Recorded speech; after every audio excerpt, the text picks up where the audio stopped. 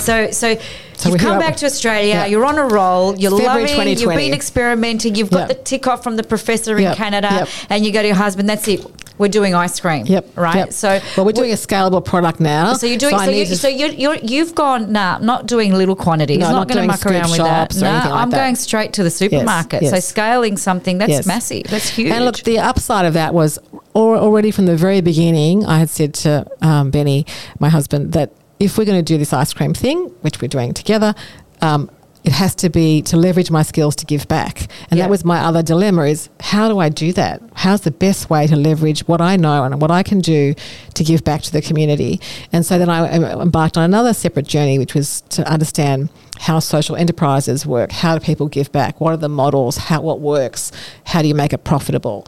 And so that was a separate pathway. And so I started talking to experts in that space. We had a few contacts, people who could guide me a little bit in that space. And once I locked on to ice cream, then it became very clear straight away how I was going to give back, for two reasons. One, ice cream manufacturing is expensive, so to set up a factory wasn't really available to us for a startup brand. But we're lucky that in Melbourne there are a lot of contract manufacturers, because Victoria actually is has the most dairy production in the country. So hence, as a result, we've got quite a lot of ice cream manufacturing as well. Lots of available contract manufacturers. And so that's the first thing. We're not spending money on equipment anymore, which if a scoop shop we would have had to. And the other was, if you're doing something at scale, then your impact potentially could be more. And so we then settled on the model, which is what the product Who Gives a Crap toilet paper uses, and Thank You, which is we give half our profits to, in this case, we settled on Oz Harvest as the charity of choice, because they do amazing things. They do. I've actually been to the founder, her name escapes me. Ronnie Khan. Ronnie, I've been to one of her talks, and she's such an inspiring woman on how she actually started the business, and she had a kind of she had an epiphany as well, because she was throwing away all that food in her catering business. In the catering business. So that was her drive, which is this there has to be a better way. Everyone has their own little epiphanies, their drivers that get them on their bike to make things happen and change. So they were exceptional to work with, and so we settled on Oz Harvest. And so then it all started to fit into place. I'm making a scalable product. I'm using a contract manufacturer. I'm giving half my profits to Oz Harvest. But more than that, I soon worked out it might take us a while to become profitable as a startup, which is, a normal thing.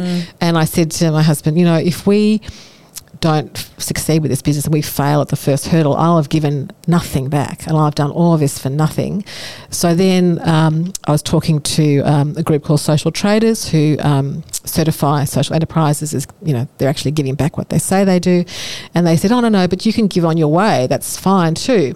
So before you become profitable, you decide how much you want to give out of every product, and that way you're actually going to be giving as you go, as well as giving half your profits. I love that. So I said, perfect. Yeah, perfect. So we give 4 cents from every tub to Oz Harvest. Now, you might think that doesn't sound like much, but as a startup, every cent counts. Absolutely. And we're trying to get profitability as quickly as we can, and then obviously I'll be able to give a lot more once we're highly profitable.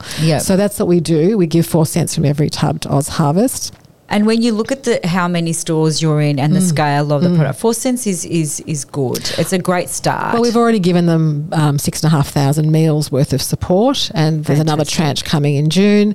So it's just building and building. Do you know what? The fact of the matter is that you've got, as a business and as a company, you have a social responsibility to give back. Absolutely. In whatever capacity you can at this point in time, and that can always change, is a lot in terms of the integrity of the product and the brand, and you as an individual as well, and the importance of that. And I know a little bit about your background just from the research. You're a child of immigrant parents, that your father escaped World War II. Yes. So he was actually a Holocaust survivor. He was a Holocaust survivor. He was a young child during World War II, and he was in hiding. Oh, wow. Almost got caught by the Nazis, but got into a safe house thanks to Raoul Wallenberg in Hungary, who protected a lot of Jews during World War II. So he was a Holocaust survivor. So, and that kind of coming to Australia and setting up a life, that kind of that gratefulness and graciousness to be in a country where you have that freedom to be able to provide for your family and not be ostracized. You can see that through your work, and you can, and how passionate you are. I mean, you're thinking about, if this fails, I haven't done anything to give back to the community. Not many people think like that, Roz. Well, that was the whole driver. And I'd come from a not-for-profit as well, so my mindset was there as well. My husband and I also have our own foundation, so we're very philanthropically minded. So it wasn't such a huge leap for me to say I want to use ice cream to give back somehow. But it was obviously working out what was the best way to do that. Anyway, so COVID, basically. So you start the business in COVID. Well, so when did you? So COVID hit kind of was March, February, March 2020. Yeah. So was this when you started? So that's literally when I started walking around trying to find a contract manufacturer, and it wasn't so easy because once we started doing lockdowns, everyone started eating a lot of ice cream. So the actual volume of production for ice cream went up in Australia during COVID. And so I was very fortunate though, because we started with one manufacturer, but they were really big, and the scales at that point of the startup were really too big for us. We found a smaller manufacturer, and we were quite fortunate because this particular manufacturer had a lot of cafe businesses in their portfolio, and obviously none of those were running. So that part of their business was gone until COVID, was resolved, and we didn't know how long that was going to be. Yeah, Melbourne people decimated a lot of small businesses and manufacturers. So they were fine, but they had lost a lot of capacity, and they had spare capacity basically because they weren't making for cafes anymore, and they didn't know for how long. We didn't know it was going to be 2 years, and my God. So they said, you know what, let's do this. They didn't have any external products in their portfolio, and they said, let's do this. And they're still a manufacturer. It's been an amazing collaboration. I'm teaching them the stuff that I know. They're teaching me the stuff about manufacturing, and they've been sensational. And they're Melbourne based. Whereabouts in Melbourne? Oh, I'm not going to say because it's confidential. But they're in Melbourne. That's so and they good. And they're very, very good at what they do. They make an amazing product for themselves, and now they're making for others. And the part that's really nice is because they've worked out that they can do this contract thing now. They had done it once before, but didn't work as smoothly as they would have liked. They're now doing a lot more because they can see they can do it quite well, and they're very, very good at what they do. So they're now leveraging their own skills in manufacturing to do more manufacturing, and obviously getting more bang for their buck out of their equipment because their capacity is now much greater. And they're also expanding their factory and lots of exciting things. So good on them. Off the back of giving myself a go, and there was another brand at the time as well. She's also around still.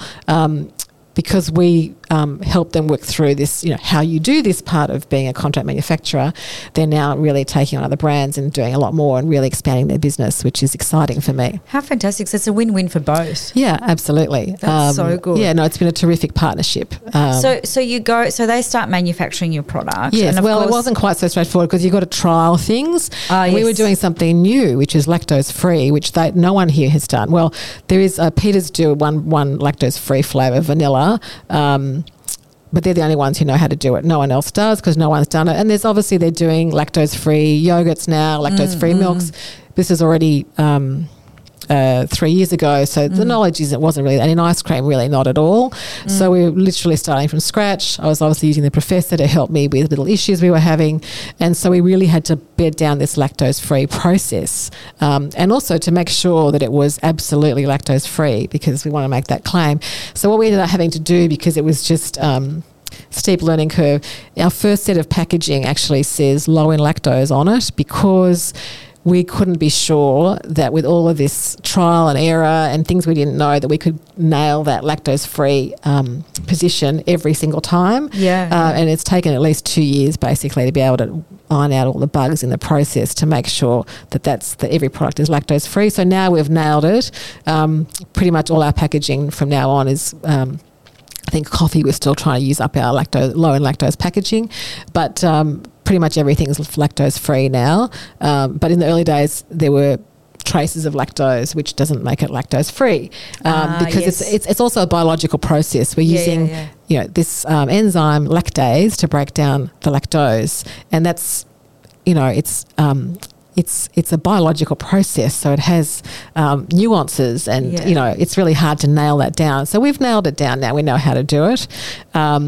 So that was a lot of trial and error. So we're doing trials all through 2020. We didn't have commercial product yet, because I also, before you can do product, you've got to have a recipe locked and loaded, and then you do your packaging. So until your recipe is locked down, you can't get packaging. You can't do packaging. The nutritional panel has to represent what's in the product. So if you're playing, changing, mucking around, you don't have a product yet. You can't print packaging.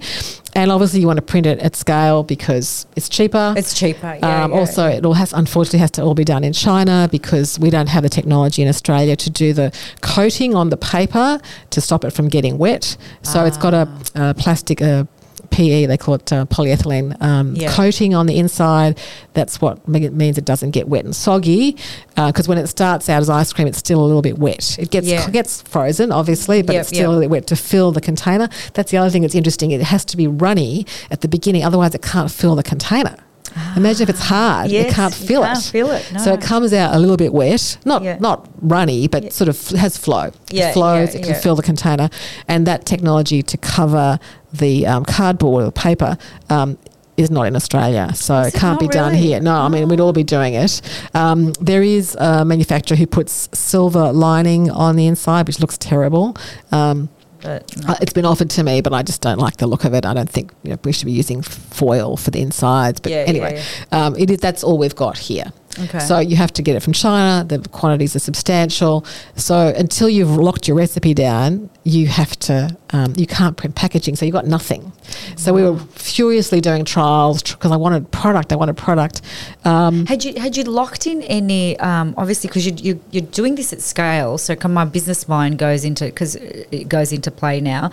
So you've locked this at scale. You're playing. You've nailed the formula. Yep. Have you signed any contracts with Woolworths or IGA? No. So in parallel to all this, we found some other advisors who specialise in taking products to market. Okay. So my first set of advisors were just about manufacturing and product development, but they weren't retail guys. Okay. So we've now got some advisors who are specialists in taking product to retail.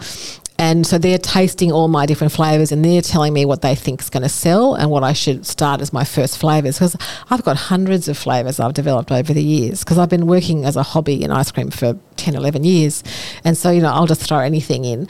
Plus one of the classes we did in the advanced class in Italy was savoury ice creams, which are a personal favourite of mine, because they're so crazy. When you say savoury, cucumber comes to mind. But yeah, no, you can do that. But for example, I've done a pasta sauce one at home, which blows people away. Wow, pasta sauce ice cream. Yep. Okay, you're going to have to bring me some of it. Tastes a bit like, everyone says, it tastes a bit like Heinz tomato soup. When people taste, they go, is that tomato soup? I said, no, but you're close. It's pasta sauce. Wow. But I do a beer ice cream, which is obviously a more savoury style of alcohol. So the crazier it is, the better I like it. So I've done lots, Vegemite and honeycomb. Vegemite and honeycomb. Yep. Okay. It's the sky's the limit, really. Can we do another podcast where I get to try? You blindfold me, and then I have to pick the flavours in your ice cream. Oh, absolutely. Can we do one of those? I do that at home. Absolutely. That sounds totally. like a lot of fun. But anyway, so the flavour stuff is unlimited for me. So then it comes down to what will sell, and also what can you make that's going to be commercially viable, because there is price sensitivity in the market for ice cream, and there's a price beyond which you really can't go very easily without losing sales, because there's a cap on which people are prepared to spend their money on ice cream. Yeah. And that cap in this country is basically what the cost is for Ben & Jerry's 1 pint tubs. So you've got to get essentially in under that price point. I mean, there are things that are higher, but they probably don't sell as much. So obviously the higher the price above your sensitive cap, the less you're going to sell. That's the decision. So then you're trying to decide what flavours, what fits into the price envelope. So then, the creativity goes out the window. Well, still a little bit creative, because you've got to then be creative, try and get the price into the right cost formula, which is really frustrating. So my advisors suggesting, these are the flavours that might run. They love them. They think they're great. So that was what we settled on: the vanilla, the coffee, and the vegan chocolate.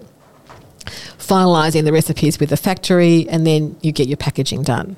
And that takes 3 months to arrive, basically, from the day. So we sent it out November 2020. So by February 21, the packaging came back from China and we could start manufacturing. So we didn't really start manufacturing until February 21. So it took a whole year of just trialling and getting recipes right and processes right before we could actually lock in the packaging. So that was the limiting step. You couldn't do anything until it was all locked down, and then you print your packaging, which is substantial. So the minimum because runs. you still have to outlay, don't you? Absolutely. From a business perspective, and from an obviously entrepreneurial perspective, and for the audience and those who are thinking about going into the food manufacturing business, there's so much work that you do that you don't normally realise. Yes. Like obviously the flavours, and then working out your manufacturers, your printing, and all of that sort of stuff, costs, and you're constantly outlaying a cost. But also the actual getting the cost right, that you can actually have a sellable product where you can make a profit and you're actually going to have a viable business. So that's been challenging because I've been throwing everything at this product. It's an expensive product to make. Inulin is expensive. We use both milk and cream, which is expensive. Most other ice creams only use cream, and they use skim milk powder instead of milk. Our flavours are expensive because they're beautiful flavours. We'll get onto the flavours in a minute. So everything is expensive, and so trying to get that into the cost envelope and still make money that was part of the challenge. It's still a challenge. That's a formula. That's a spreadsheet. Yeah, that's an easy spreadsheet, not as hard as the ice cream spreadsheet. So that was the challenge. But then we locked that all in. And interestingly, the flavours that I also wanted to use, because I literally threw the kitchen sink at this product, I wanted to use social enterprises as my flavour suppliers as well. It's a very important part of the sustainability proposition of Alato. And they're not cheap as well. That also has to fit into the cost envelope. So we get coffee from Change Coffee, who are owned by World Vision. So all of the profits that they make go back to World Vision. And they did a sensational decaf. So then the decaf ended up being locked in because I'm actually very sensitive to caffeine. So it was really hard for me to even test the product if it was normal coffee. My husband, who's a coffee addict, was testing stuff for me, taste testing. But when I tasted this incredible decaf that Change put out, I just thought, you know what? That's the answer, because first of all, people mainly eat ice cream at night. They don't want to have coffee with caffeine in it. Kids but they want the flavour. They want the flavour, and kids really like it. They can't have it if it's got caffeine in it. So I thought, you know what, will be the first decaf product for coffee in the market. But then the coffee has to be sensational, has to be really, really good, because otherwise, I'm compromising.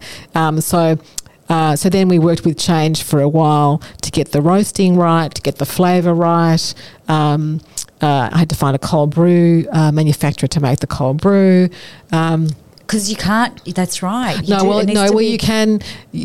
Basically, I wanted a really strong flavour. Basically, most coffee ice creams use instant coffee because to get the flavour, if you use normal coffee, you're adding a lot of water into the mix, and the water's already in the milk and the water's already in the cream, so you don't really have the capacity to add much water. So we basically get the cold brew is quite concentrated, because if it was normal coffee, to get the flavour, I wouldn't have any ingredients left. It would all be coffee and there'd be nothing left. No fats, no milks, nothing.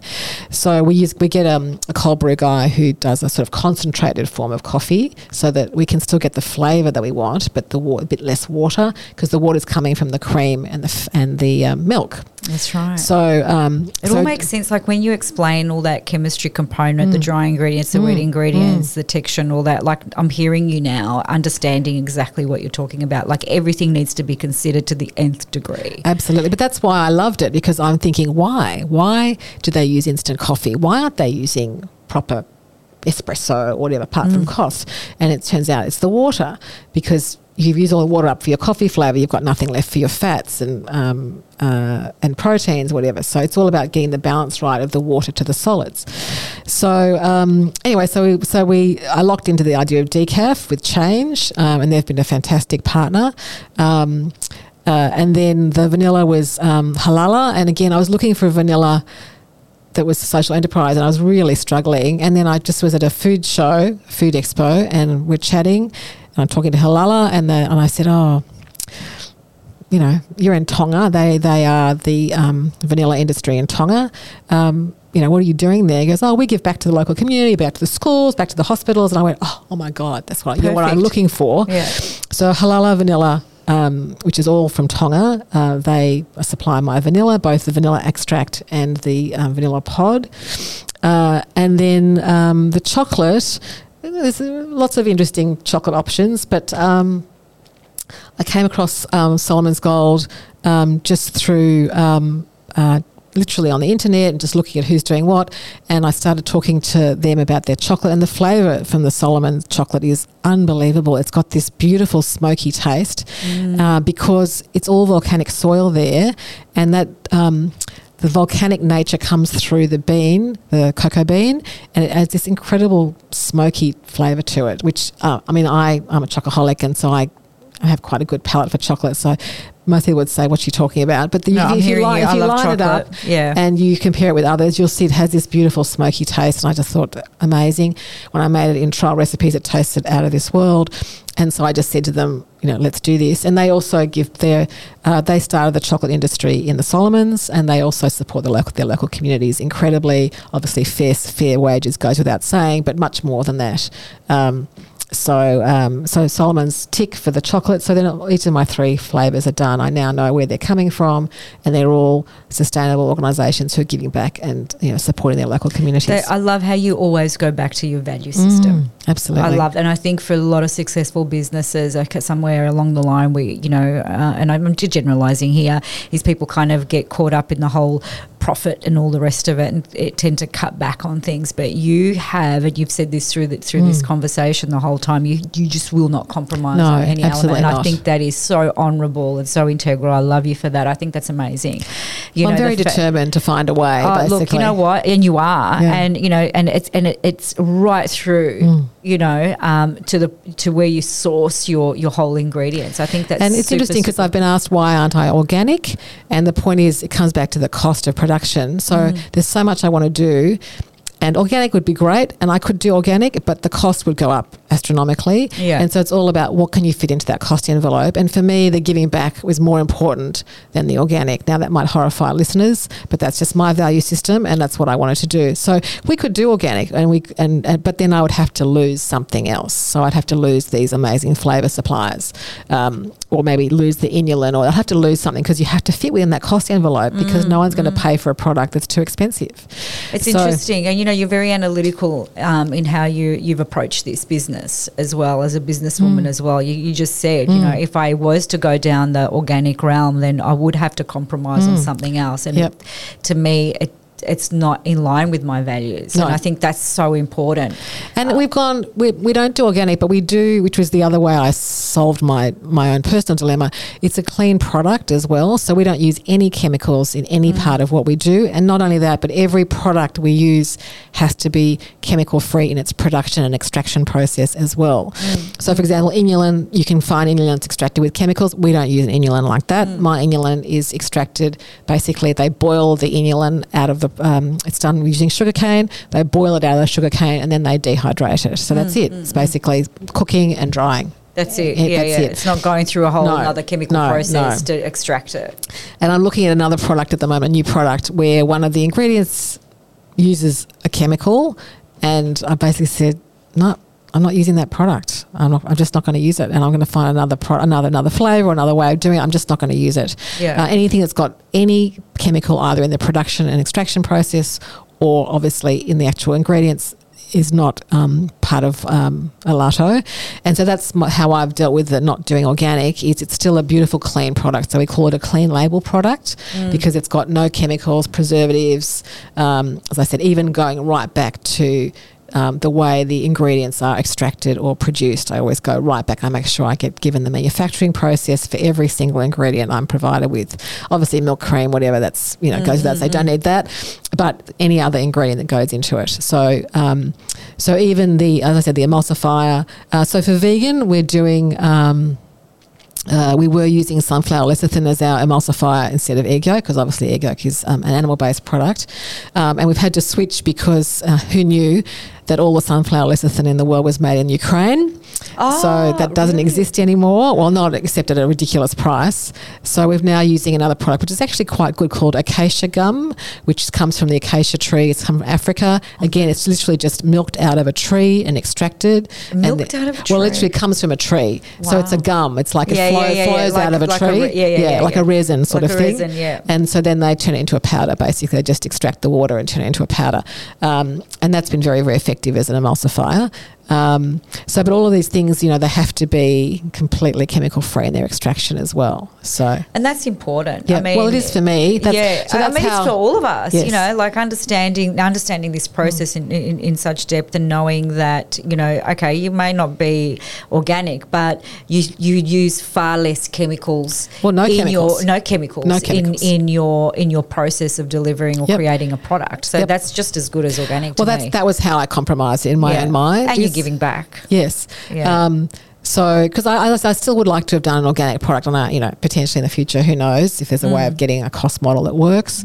But by making it a clean label product, that's satisfying my need to put out something that's as good as I can make it, and without chemicals. So so hopefully the organic people out there will understand the approach I've taken and still buy my product. Yeah, absolutely, and appreciate it. But okay, so you've got your products now. You got your 4 flavors. You got your vanilla. 3 at this stage. 3. We have got a 4th coming out, but there's 3. Vanilla, chocolate, and coffee. Yep. And now you're ready to go to the market. So the advisors go, right, we love it, tastes good, packaging superb. Yep. So tell me about that process. Well, the packaging process was great. We used a really expensive design studio because the packaging is everything. Yeah. And so we decided we weren't going to pinch and scrape on packaging. And so I'll quietly agreeing with you. I will put a plug out.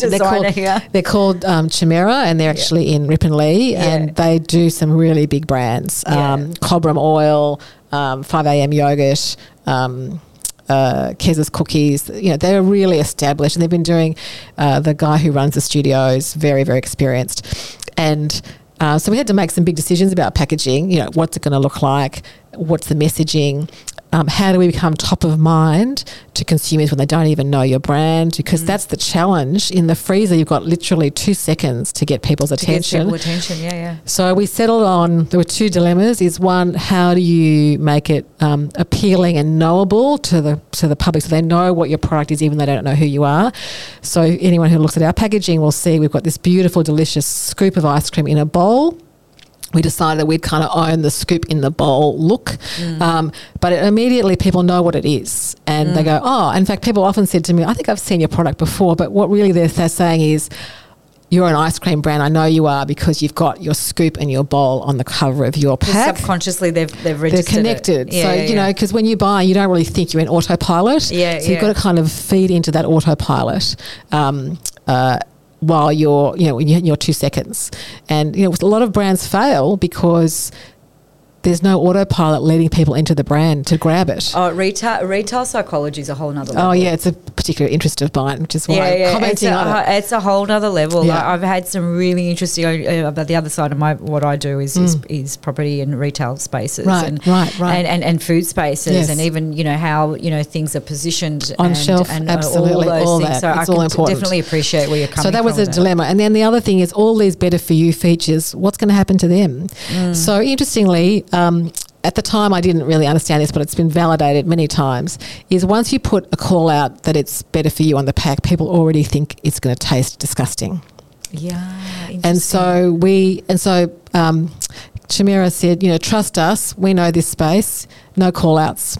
Beautiful, clean, luxurious product. You're a beautiful, indulgent product. Yes, you're a crossover because you've got better for you features in your product, but they're not going on front of pack. And they're going to be on the back of the pack. So if people turn the pack around, they'll get a wonderful surprise. But you're going for the indulgent market because that's your product. It's a beautiful, indulgent product. No call-outs. How did you feel about that? Was that I trusted their judgment, and it's absolutely correct. Because then the other reason, which was hard, cold numbers, the better for you market is 10% of the market. Yeah. The indulgent market is 90%. So why am I going? I could go for 10%. I absolutely could, but I much prefer to go for 90%. Yeah. And so that's for our packaging at least. we are pitching to the indulgent market, which is 90% of the market. Interesting. But because we're a crossover, that ended up being quite advantageous to get listings, because everyone in retail is dealing with this. How do we, what are we going to list that's going to satisfy our indulgent people, going to satisfy our better for you customers? And so because we're a crossover, it's actually, we'll get to that in a minute, but that was one of the advantages that we had, is that we're not just another indulgent brand. We have this whole long feature list, and obviously quite a good story behind it as well. And that was very appealing to retailers. Wow. That's because the other upside is when you have so many features, it means you can also satisfy lots of people in the home. Yeah. Because everyone's got their picky requirements. So we're gluten free, nut free, lactose free, obviously chemical free, also delicious and yummy. And so if you've got all these picky eaters in your home, you just buy our product. Yeah, should keep everyone happy. We've got vegan, we've got dairy, solved. So we're also, that's another reason retailers liked us, is because they knew people, if they bought it, would feel satisfied because they could keep everyone in the home happy. Well, you've got the broad consumer, right? Yep. You haven't narrowed yourself down. It's interesting because that's a dilemma in itself, because now we're having to communicate to lots more people. What's that marketing guy? I always forget his last name. Seth. Seth Godin. He says if you market to everyone, you market to no one. And so that's been our dilemma, is we have so many features. So we just, in socials, we market to little groups within socials, and we try and get publications in niche publications and whatever. So we do a bit of marketing to segments, but we also, can hold our own in the indulgent market as well. Have you got any data on your consumers? Like, what are your consumers? Pretty eclectic. Because I in the early days, and I still love doing it, I did sampling in stores, because that's how you get to hear how people respond to your product. Very eclectic. How so? Well, inside, basically, first of all, people who come up to you all love ice cream. So you're sampling, you're saying, come and try some ice cream. They're already there, because most people who don't like ice cream just say, no. So obviously they have to like ice cream. But, there are grandmothers who are interested in their health. So when you start talking to them about the fact we've got 30% less added sugar, and lactose free is irrelevant to most people, but I always throw it in and they go, oh, you're lactose free. So there's obviously all of those people. So basically anyone who's interested in their health and love ice cream, is interested in our product. But it's a huge spectrum. So you've got, your grandmothers who are interested in their health, and you've got obviously your millennials who are completely focused on their health. And everything in between. Students, kids, mums. In fact, obviously, the ones we try and push to you most are mums who are buying stuff for families. And we're not a cheap product because of all the reasons I've explained. And but you're not over the top either, if I can say that. No, we're within that price cap. We're within that price cap. I always say thank God for Ben and Jerry's, because they created that price cap. Which the market is prepared to spend up to. So no, but we're still an expensive product. And so we do tend, I think the bulk of people who buy our product are probably people buying for families at home, mums doing their shopping who want to get something better for their kids, and when their kids eat it and they like it. Having said that, when I do sampling, I always focus on the kids. I see a kid walking past, my eye is right on that kid, because I know if the kid likes it, the mum will buy it. So... but, uni students who are interested in their health, it's basically, but people, sometimes when you're chatting to them, they don't even care. You start talking about, we've got some better for you features. Oh, no, tell me about the flavours. They couldn't care less about it. Does this taste like real chocolate? Where does it come from? It's yummy. It's all about taste. 100%. And I guess that's the other message, for people interested in getting into the food industry, for retail, is you have to focus on taste. I was told that by so many people when we started. It's got to taste amazing. It's got to taste delicious. Otherwise, you're really wasting your time, because people, you'll find people who'll buy it, but you're not going to get a really successful, scalable business if it doesn't taste good. I agree. And I think, food's becoming more and more interesting and more flavourful, right? So you're in a market that is very, very, very competitive, and especially in Australia, because we've got access to so many great whole foods, organic foods, great fruit and veg produce, great dairy produce. So you really, really, really need to have a focus on flavour, whatever that is, whether it's an infusion or whether it's just a simple flavour. It has to taste like vanilla, or it has to taste like cheddar, or it has to taste like chocolate. If you can't nail it, it would be pretty hard. Yeah, I would imagine. I'm not in the food industry. Don't try. That's my advice. Hard. Is if you can't nail flavour, don't try. And also the other part of it is you've got to taste better than your competitors. So one of the other techniques that we used to get distributors, or our main distributor, was that I would line up a blind taste test with my product against the lead competitor flavour equivalent. And I so want to do that. Yeah, good. I'll bring it down for you. You can try it. Yeah. And so they didn't know what they were tasting. And the most powerful part of that selling was that 90% of the time the people trying would pick my product over the competitor, and the competitor was a very, very well-known brand. Oh, wow. And so it was very powerful. I didn't have to do any selling after that, because if they picked all of my 3 flavours over the competitor, the lead competitor, I'm not talking about some, small brand, lead competitor, then they're saying, we've got to have you. Yeah.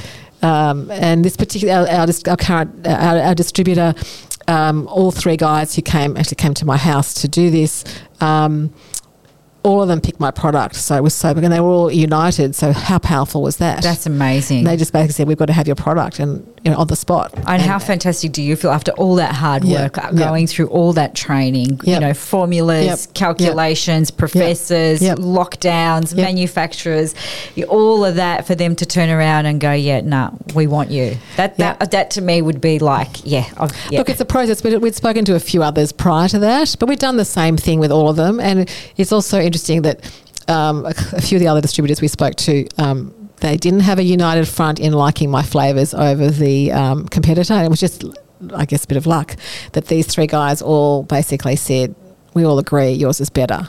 We've got to have it. So that was extremely powerful, but also pretty risky. But I was very confident about my product. I've also, over the last, 11, 12 years of developing it, I've got this very discerning taste testing team, which are called Friday Night Shabbat Dinner, where we've got all ages and they're all opinionated. Of course so I've run many flavours past them. It doesn't pass the Shabbat Dinner test. It doesn't go to market. I love that. Can I be part of the Shabbat Dinner test? Yeah, absolutely. So they'll tell you, and they're always, every time. Sounds like the Ugranovsky dinner test as well. It's always every good idea has landed on the dinner table on a Friday night, and then you kind of cross your fingers and your legs and go, what are they going to tell me? But it's good. It's great feedback, because you've got all ages. You've got grandparents, parents, and kids. So I've got the whole spectrum there, and they're encouraged to speak their mind and tell me what they think. So I don't think that, it doesn't sound, they sound like my family. It doesn't sound like they need a lot of encouragement. No encouragement. No. Very opinionated, very happy to voice their views at any time. Yeah. So that's the other advantage I've had, is that I've had some pretty tough taste testers who give me a very hard time. Plus my husband as well, and other friends. I've had lots of friends come and try product. So you get to the point where you're pretty confident the product's good, because everyone's telling you it's great, and they're not just doing you a favour. Yeah, because there's a lot of that. There's a lot of that in many industries. But I'm not familiar with the food industry at all. But I would imagine there is a lot of that, and you want that. I'm big on criticism, and I've got a thick skin, so I don't care if someone criticizes, as long as they don't attack me. But constructive criticism is always good, and you can always learn from it and go, okay, because there's always something, because you get, especially when you're developing a product, I'd imagine. And I know with my writing something, when I'm really zoomed in and focused on something, and I miss things purely because I'm focused on one element of whatever it is that I'm trying to create or produce. Someone can come in from the outside and go, oh, hang on, you forgot about this, or you haven't added this, or even just before when you went, oh, actually just make these few amendments, because and I think that's important in the development of any product or business or whatever it is that you want to do. But this has been a long journey. Oh, yeah. So how many years? 2018 is when I finished at Aussie Med and started. So July will be 5 years. 5 years. Yeah. That is a. And it's full time for 5 years. Full time. Actually, I tried to get onto MasterChef. I took a couple of months out of that 5 years, which I didn't succeed in doing, but that's okay. Will you go again?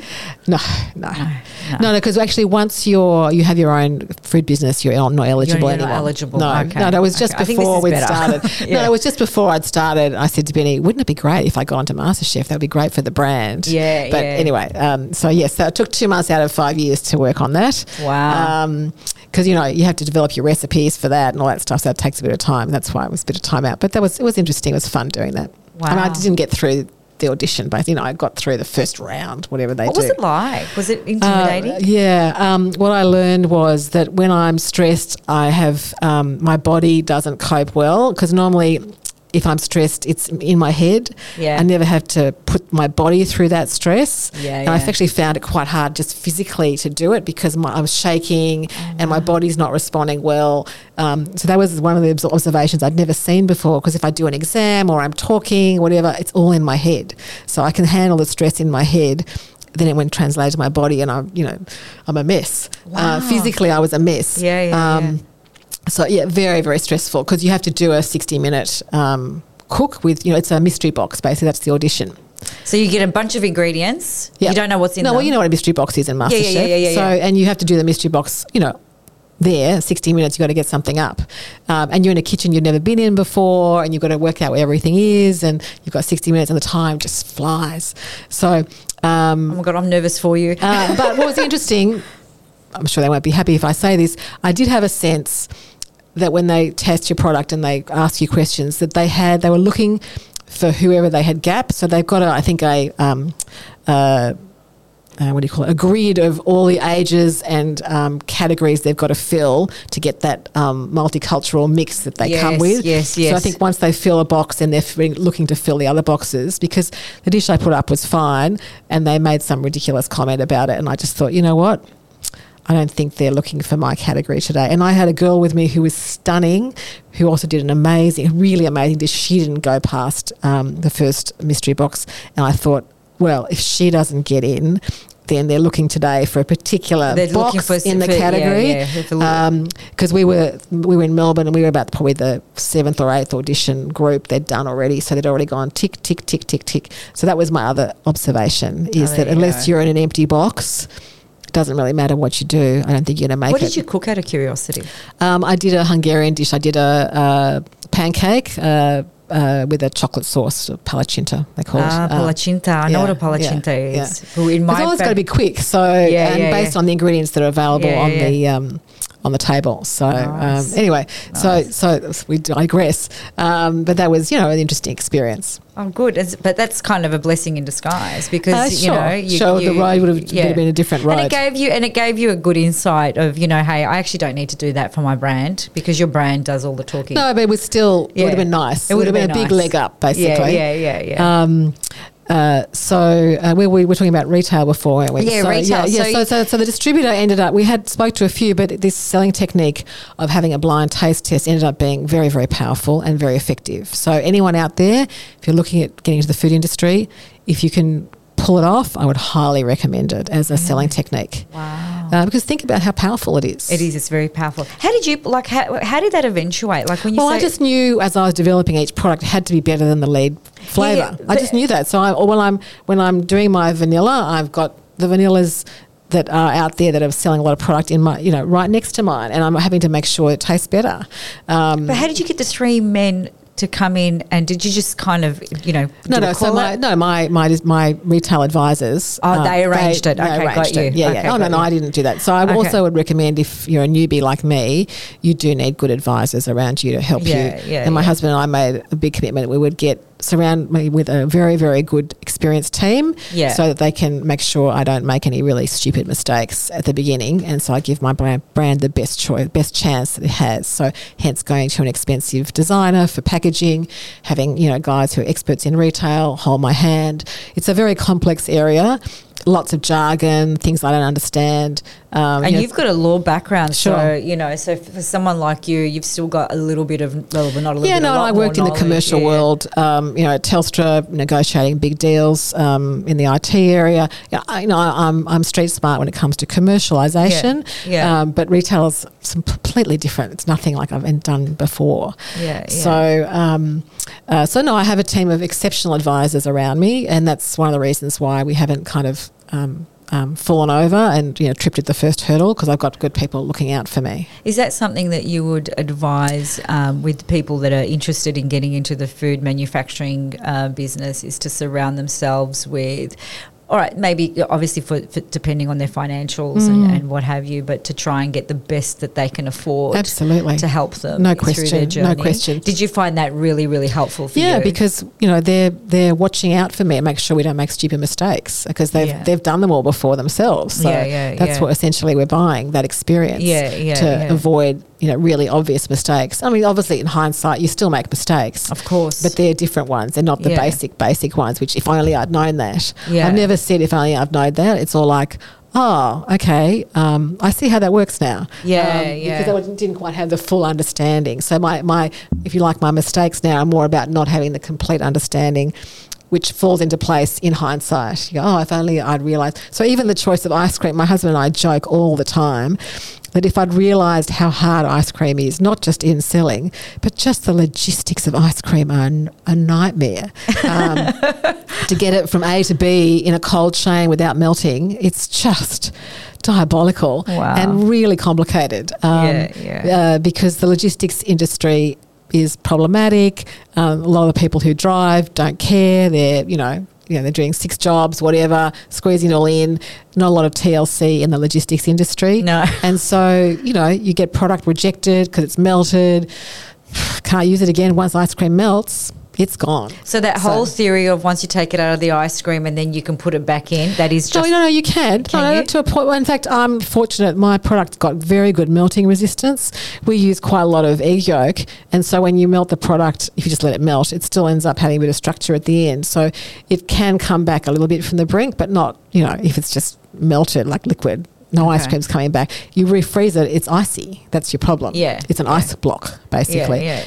Because, it's been churned under very, very particular conditions to get the beautiful emulsion and the air and making it all work together. That's not coming back anytime soon when you melt it and refreeze it. Yeah, there you go. So we have a lot of my time is spent on logistics and trying to get that right.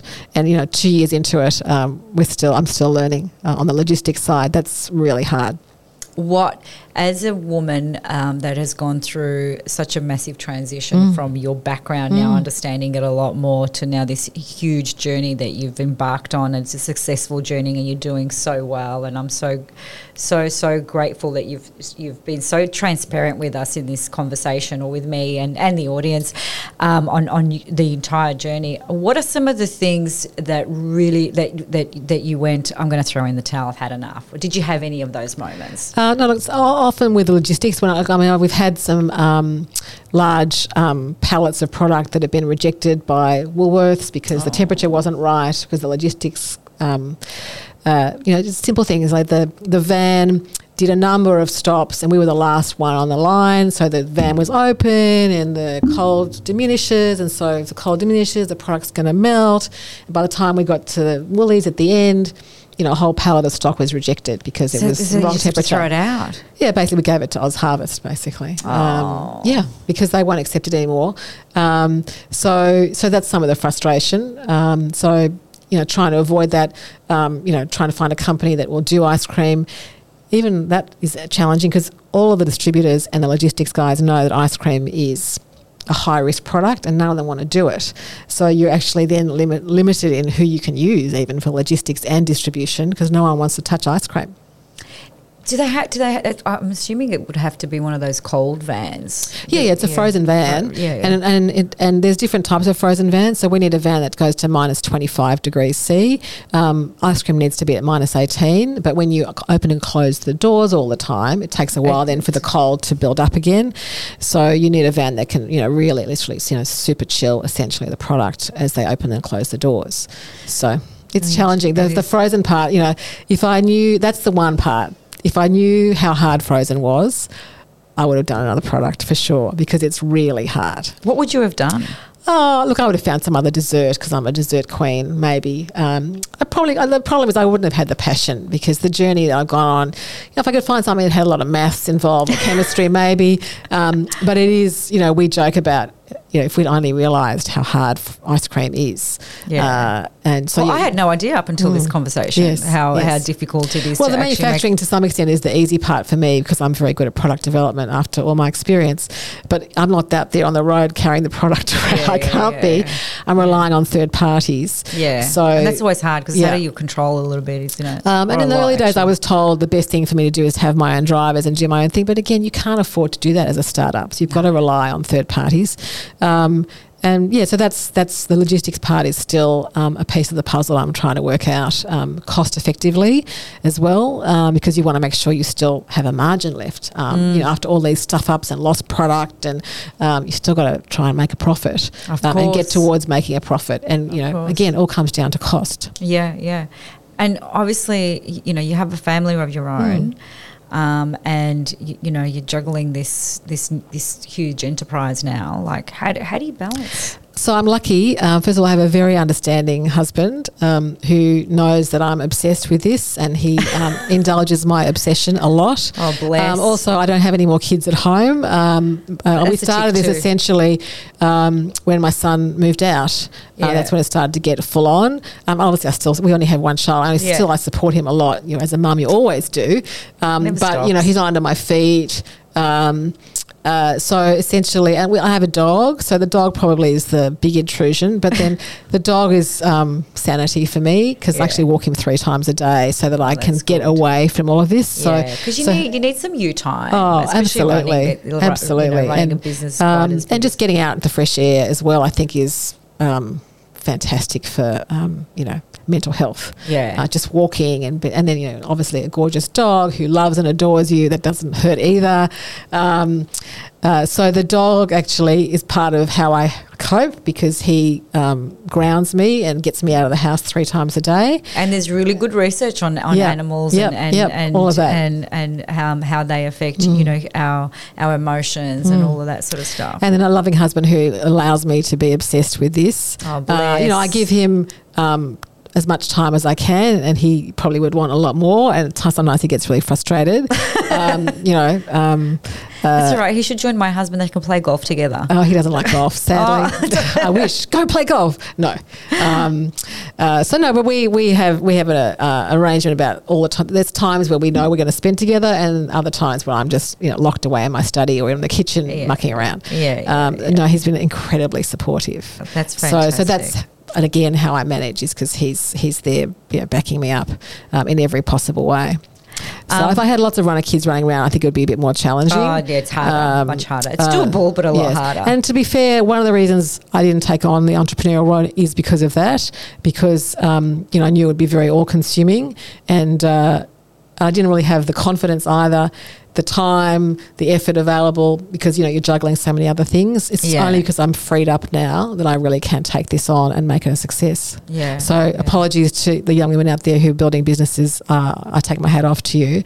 I don't at least have the kid part of the time load that other female entrepreneurs do, because my son's out of the house and doing his own thing. So and it is, look, and I guess that's why I asked that question, because there's a lot of I feel like now more than ever there's so many more female entrepreneurs that starting businesses and developing all sorts of different things, and it's great. But I also understand, also being a female myself and juggling a few hats, how sometimes it can take its toll on you, both emotionally, physically, on your family, and all the rest of it. And it is sometimes that finding that sweet spot where you're satisfied and you're happy with what you're doing at work, and then you also, I think for women, and I'm generalising now because I'm sure men feel this as well, but I feel like for women, when we have children especially and we're running our own businesses, there's a lot of guilt that sets in because you spend so much time cultivating. Constant guilt. And then you go, oh gosh, you know what, I missed this, or I only saw my kid for this amount of time before they went to bed, or your husband's calling you going, dinner's cold, when are you coming home, and all that sort of stuff. Always. So, no question. Even without having a kid at home, it's still constantly a battle with guilt. And it is having a supportive partner partner or someone that's got your back that is crucial if you're fortunate enough to have that, you know. I have one other little support which is pretty unique. I have an identical twin sister. Oh, well, that's it. so I haven't actually cultivated a lot of friendships since I've been doing this. I've let all my friendships go because I don't have time. And so she's my sounding board often as well. So something really shitty happens, I'm on the phone to her straight away, as you can imagine. Oh my God. She's unbelievably supportive as well. She's in Sydney, which has been helpful because she also supports some of my activities up there. She holds product for me when I need samples done. She's been incredible, and you know, we talk about recipes and ideas. She'll send me ideas that she's had, so she's also part of my support structure. That's also an incredibly important part of how I do this. It's important, and she's your twin, so she understands you on a whole nother level. Absolutely, my identical twin. So even better. Even better. So that's how. Again, it wouldn't be as easy or manageable if I didn't have her there as a sounding board as well. And just to conclude our conversation today, obviously there's new flavours coming out. Yes. So we're excited to try those. Yes. So but to buy your product, I know you can buy it online. Yes. So it's elvato.com. Elato.com. Elato. So it's gelato without the G. Yep. Elato.com.au. And we sell it through all Metro supermarkets, as well as over 300 plus independent supermarkets around the country. Yep. The online is available through Metro 60, because Metro run their own online business. Yep. And also Uber Eats, but that's also through Metro 60. Some of the independent supermarkets have their own online thing, but they're all, you know, it's not integrated. It's just, you know, very patchwork. So, your local independent supermarket might have online. If they sell Elato, then you'll know if they have online or not. So we're hoping to get into Woolworths supermarkets too soon. It's something we're, you know, working towards, to the bigger supermarkets. We're also actually in quite a few supermarkets, Woolworths supermarkets that have kosher freezers, because our product's also fully kosher, and we're working on getting a halal certification as well. So I think Coles in Elsternwick has got it. Yeah, we're not in Coles, though. We're only in Woolworths. Oh, you're only in Woolworths. Yeah, so we're in Balaclava at the Woolworths there in Balaclava. Glen Huntly Woolworths, we're in the kosher freezer. Malvern, we're in the kosher freezer there, and in Sydney, Double Bay, Bondi Junction, East Gardens, and St Ives. So we're in the kosher freezer, so you have to go and find us there. But we know we're growing all the time. You know, getting more interest. So then we're in 400 stores, almost 400 stores around the country. That's phenomenal. Yeah, 400 stores. Well, when you have a good distributor, that's what's possible. That's phenomenal. I think that is one of the keys to the puzzle, is having a good distributor to get you into those stores. Yeah. And you know, some of them, the distributors aren't as good as others. So other than determination and grit for our young entrepreneurs out there listening to this podcast, and your diverse background in law and chemistry and obviously ice cream manufacturing, what is the one thing that you can share with them as in their journeys? Retail gold, I think it still comes down to taste. The product has to taste amazing.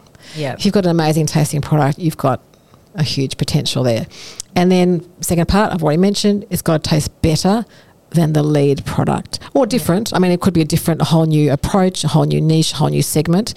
I mean, that's challenging if it's new, because then you've got to educate people about what you are. So I think I think if you're going to start out, I think you're much better off going into an existing category and trying to be better than everyone else in that category for whatever reason. So that would be my tip, because if you taste better and you are better, then the product will sell itself. Yeah.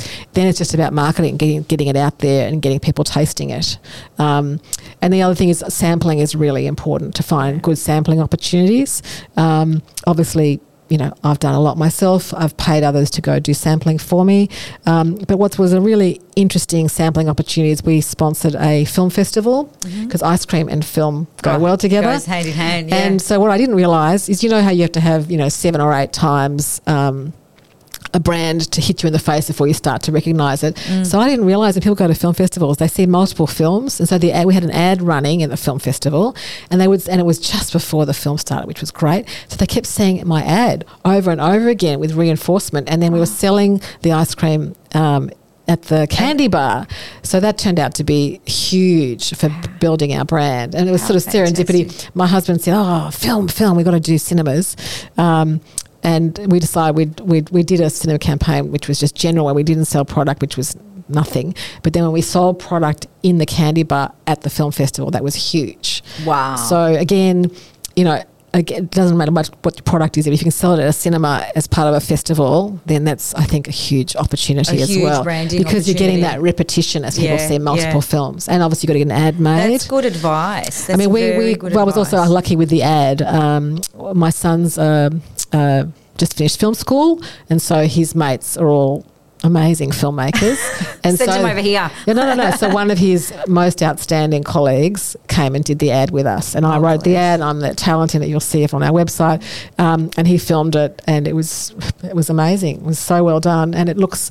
Someone said to me, "How much did you pay for that ad? 100,000." That's the one on your website. Yeah. And that ran in the cinemas.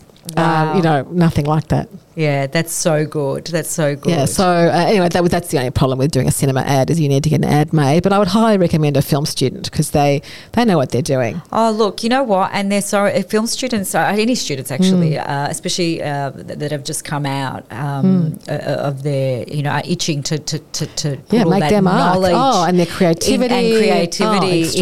into the world. And I'm a big advocate for them as well. And I actually quite like them because they haven't been pigeonholed just yet. Yes.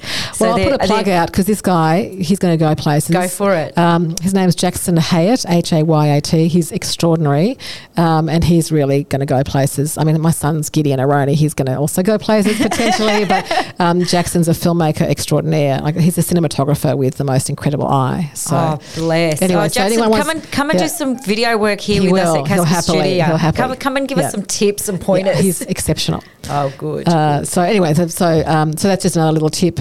If you've got a food that can be sold in cinemas, I think that's a great opportunity. That's not a cheap exercise, but it has the required return on investment. You're getting that repetitious view of your ad, and then obviously the product's available at the candy bar. That's really good advice, very helpful advice, especially when your budget's tight. You're really trying to work out where's the best place to spend this money that I'm going to get return. Yes, and I think that's you nailed it in terms of food and the cinema, and of course, especially when you're sitting there and you're watching all those ads.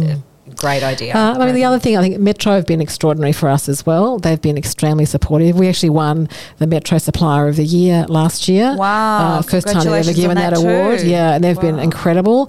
And they're doing so many new things which are exciting. They've got their own everyday reward program now just for Metro, which is a really nice way of getting product in front of people via email. If anyone who subscribes to Woolworths, they get everyday reward emails. Now Metro's doing their own.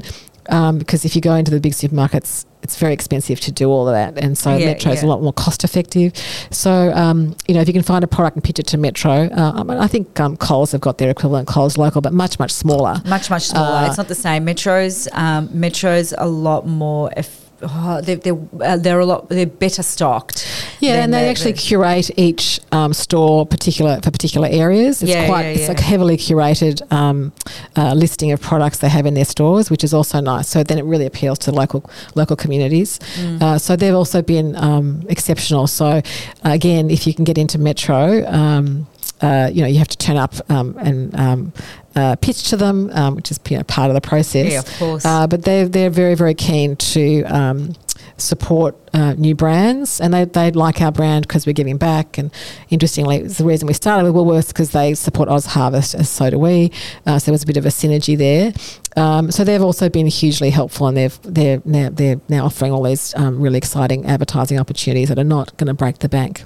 That's fantastic. So that's, you've got to get your brand out there. It's got to be known, and you obviously got to fit within a budget. So, so a big plug for Metro. They've been incredible partners to work with and build a brand. That's so good to know. We love Metro. We've got some really good Metros around us. Actually, there's one up the road. Yeah. It's a good one, actually. Yeah. But Roz, thank you for being so open and honest, and just taking us on this ice cream journey, which I absolutely love, and I can't wait. Now, I think you are going to be responsible for my ice cream snobbery from now on. Fine, I'm fine with that. So it's got a spoon inside the lid for that one. Oh, have you? Well, but you can obviously use your own spoon, no problem. Now, the only thing I'm going to say is the Dixie cups are really challenging to fill, and so the fig is more at the bottom for the Dixies. For the bigger tubs, it fills beautifully. That's why you get the ripple the whole way through. But this one, as a word of warning, yes, very nice. This is awesome. Okay, so you can see the top of it doesn't have a lot of fig, so you have to really dig to the bottom. That's why I got to be. So this does have a spoon under inside. the lid, for those Dixie cups. So delicious. You got some. Yeah, good. I can see this is like. Look, it's so creamy, and it's not overwhelmingly sweet. No. Oh my gosh, this is so good. Thank you. Thank you for just bringing these. No. Well, I'm Thank you for trying to promote the fig a little bit because it's new. This is worth travelling to Sydney for. Oh, I'm going to Sydney next month. Thanks. And I'm going to amazing. I'm going to see if I can ship some down. This is such a yummy product. Isn't it great? Oh, it's so good. Yeah. It's so good. So I don't take credit for the fig. That's the girls from Sister Works. It's their recipe and their genius. But you can taste the cinnamon. You can taste the cardamom, but it's not overpowering. No. Sometimes with Middle Eastern desserts, I love Middle Eastern desserts. But sometimes I do find that some flavours come through a lot stronger. Yes, or rose water and things like that. Yeah. But this is really, really, really yum.